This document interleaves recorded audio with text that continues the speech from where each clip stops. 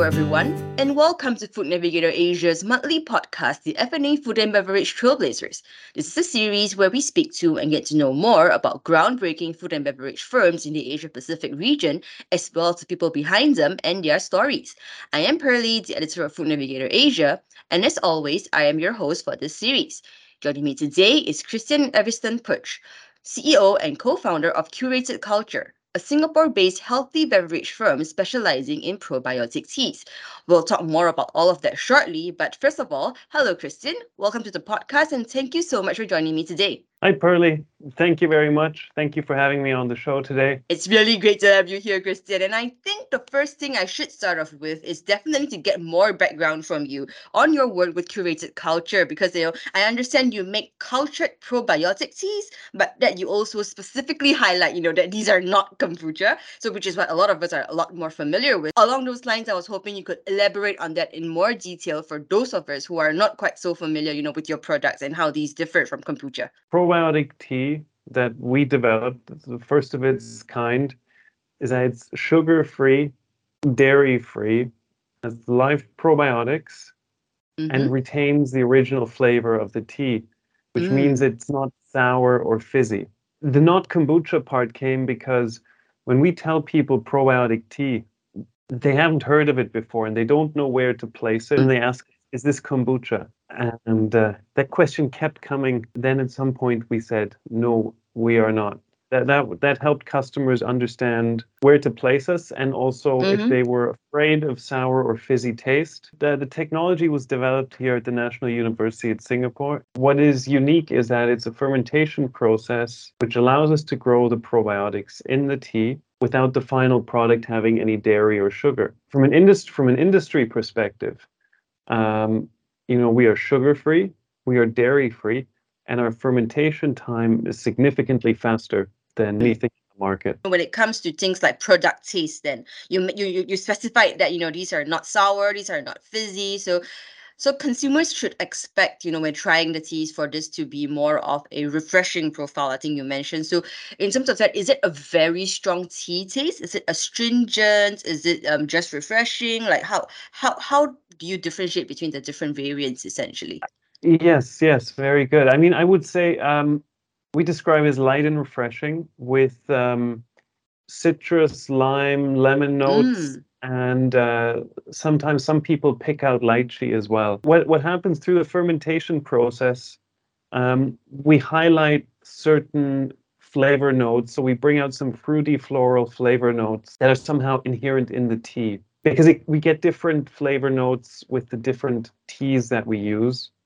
So it enhances the flavor naturally in a way. If we look a little bit closer at the bacteria, the probiotics that you use, I'm not even going to try to pronounce it, but it's like, when you really look a little bit closer at that, could you tell me a little bit more about the selection of this bacteria and sort of like the benefits that, this sort of confers to the probiotic teas? The strain that we use is Lactobacillus acidophilus NCFM. Why we chose that strain to launch with is because it's very well researched. So there are over 300 studies and over 60 human clinical trials done on the health benefits that this probiotic strain confers to humans when they consume it. We don't create the strains. We source the probiotic strains from pharmaceutical grade suppliers. So there's years and decades of data. Our technology is the process to introduce that strain into the beverage.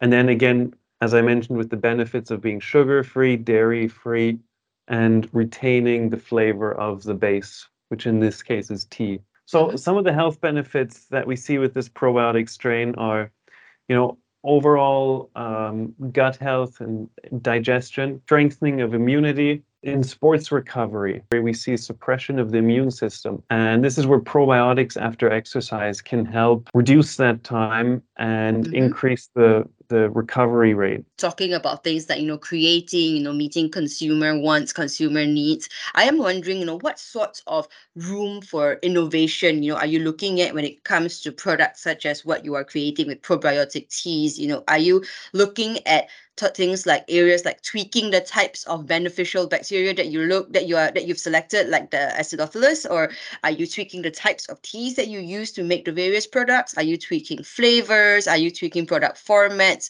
All these sorts of things. What are the main areas that you guys look at? Yeah, you listed them. There are a ton of variables as to how the product roadmap goes forward. We will be doing a few things. One is expanding the flavor range. So we have naturally caffeinated and naturally caffeine-free options, and we'll be expanding the flavors this year. But what we also look at is the application. When consumers consume the drink, for what purpose? We might have people who are, we'll say, living an active lifestyle and very focused on their health and performance in sports, for example. I'll tell you what you described. We laid out our roadmap like that, I think, about a year ago. Okay, we can go two directions. One is we vary the flavors, and then the other one is we vary the probiotic strains. But you end up with a huge matrix, and it's not very clear. For us as a startup, we have to be very smart and we have to be very specific. Perhaps to make it simpler, you could let us in on some of your plans for Curated Culture, moving forward, where you're looking to go from here in the next, perhaps 3 years, 5 years? So we are focusing on a space that we call sports and wellness, which is a balance between, the wellness, taking care of yourself, being mindful, but also the sports, which is more active, more energy intense. But it's the same person that is at different parts of their day, taking care of themselves. What we have right now, our product is covering the wellness side. This is our probiotic tea that you drink when you're relaxing to take care of yourself. And now we're also going to cover the other side, which is the sports, the active lifestyle. We'll say what most likely is going to come soon is something for after your workout. I think I'd like to also ask, looking from a sort of wider perspective, and given, where you are based, I am wondering, why do you feel that, Singapore is actually the right market for you in which to have started this whole venture with Curated Culture? And of course, there's been this whole thing about the government rating system of NutriGrade coming into play recently, and that's to control sugar content in beverages. So do you sort of feel this is playing somewhat to your advantage, as you mentioned this is a sugar-free beverage as well? We were fortunate to have started our business in Singapore. The three co-founders were all graduates from NUS, and that's where we met. And that's where the research came from. And we were able to go through incubation programs at the university that kind of helped us sharpen our business plan, our business model. Since then, we've had continuous support, be it through the university or from the government. And there is an ecosystem here for startups. So that's why we were quite lucky to be here to start this business. The NutriGrade system, I would say it's increasing awareness in the general population. With the color coding, it's easy to pick out who's healthier and who's not. It might create more awareness for consumers that were not looking at sugar as closely at the back of the label. I think for our customers at the moment, based on their lifestyle and their values, they were already looking at the nutritional information on products and conscious of what they were consuming. I think the NutriGrade will help us as we broaden out in the market, increasing our reach for customers to pick up faster on what the benefits are. I'd like to change focus a little bit now to your own entrepreneurial journey. So, because I understand your background was very much in the beginning, in the areas of engineering, of 3D printing, and then you did your MBA here in the US, as you mentioned previously. So, I do need to ask, how did all of this come together, culminate, and bring you into the beverages sector here as an entrepreneur? It seems very different. Yeah, I did mechanical engineering in my undergrad. And then I went into 3D printing, industrial 3D printing, which is also called additive manufacturing. And it was and still is a cutting edge technology, or several technologies. And I was always in a place between R&D and marketing sales, Mm-hmm. where the skill was to be able to communicate between the technical side and the business side, and also to appreciate innovative technologies and how to bring them to market. So what I realized actually is, even though it's a completely different field, 3D printing, I was essentially doing the same, because what we have right now, cutting edge, there's, if you Mm-hmm. Google probiotic teas, there isn't this kind of a product. That is what we are introducing. It's brand new, and it's how do you communicate the values of something people don't know, for Mm. them to appreciate and learn about it. So Mm-hmm. I was able to, or am able to, apply those skills that I've built up over the years, and Mm. translate them to this. The reason why health and nutrition was important to me was, first of all, my understanding and appreciation of food and how important it is for being able to live a healthy life. But I also had my personal health experiences where I had to take antibiotics for an extensive period. That really showed me then as well how important gut health is, Mm-hmm. and how important other vitamins, minerals, nutrients, supplements can be in restoring the body and becoming strong and healthy. When you made this move from 3D printing over into this area of food, of beverages, what was the thing that sort of shocked you the most, especially when you stepped into the food industry or the beverage industry, to be more precise? What was the most, what took you by the most surprise? Well, I think for us as a team, it was, we were always, in the beginning, we were creating a healthy product. Mm-hmm. And we really just expected, if we can provide a healthy product, people will understand it's Mm. healthy and take it.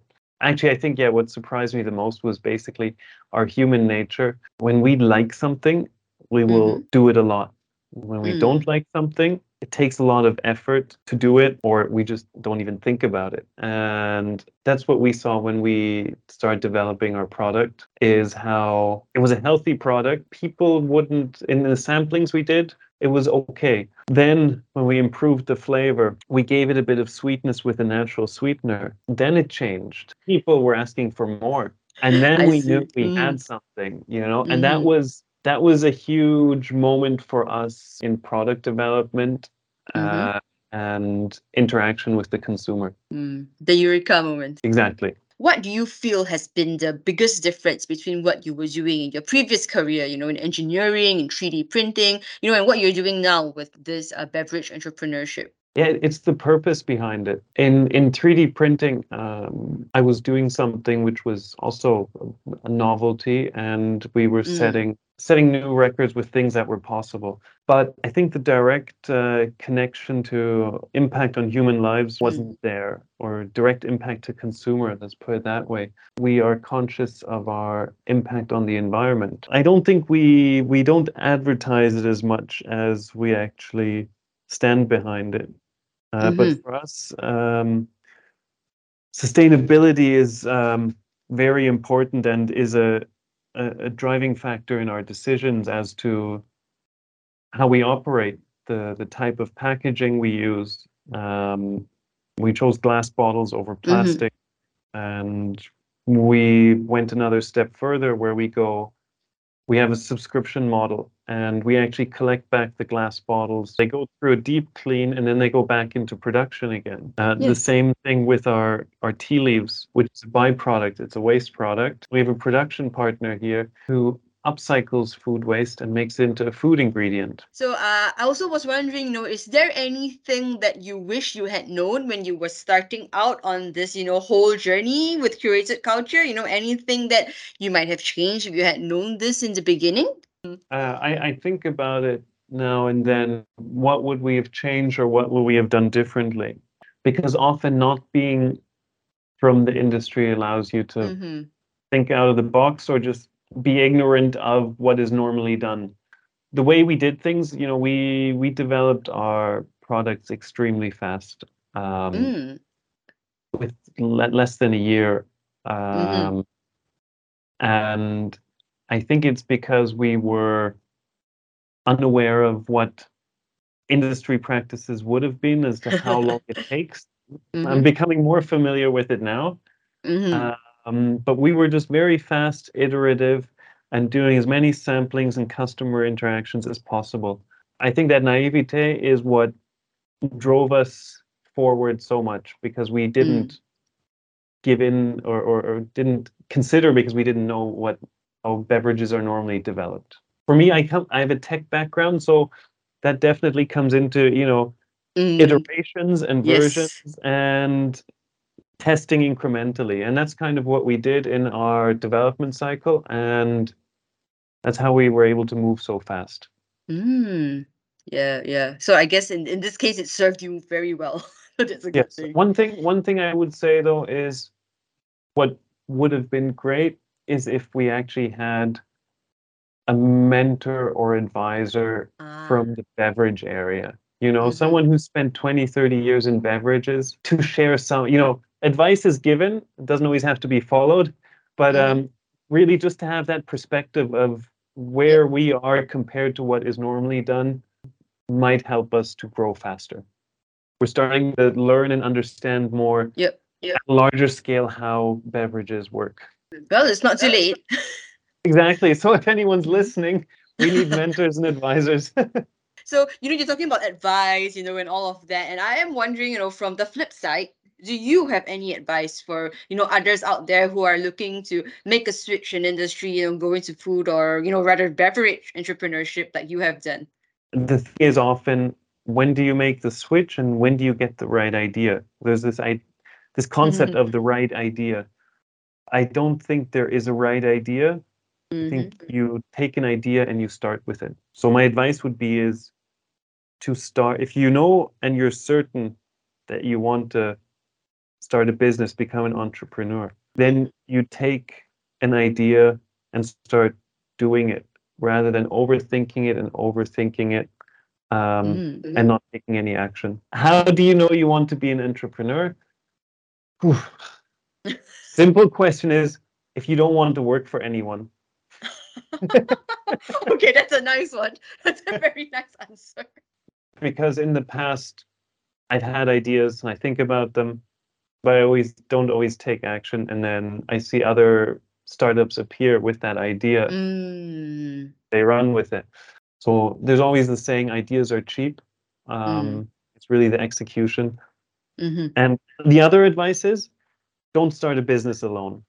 I did that a long time ago in 3D printing. It's very tough, very lonely. Mm. Mm.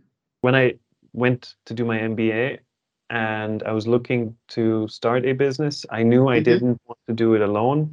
I needed a person or people to start it with. That's all great advice. And yeah, I think like you made some really good points today. Thank you, Christian. Thank you so much for joining me today. It was really great to have you on the podcast. Thank you, Pearlie. It was a great discussion. And yeah, thank you for having me on the show. Thank you so much. And thank you also, everyone, for listening to this podcast as well. And I wish everyone a great day ahead. For Food Navigator Asia, this is Pearlie signing off.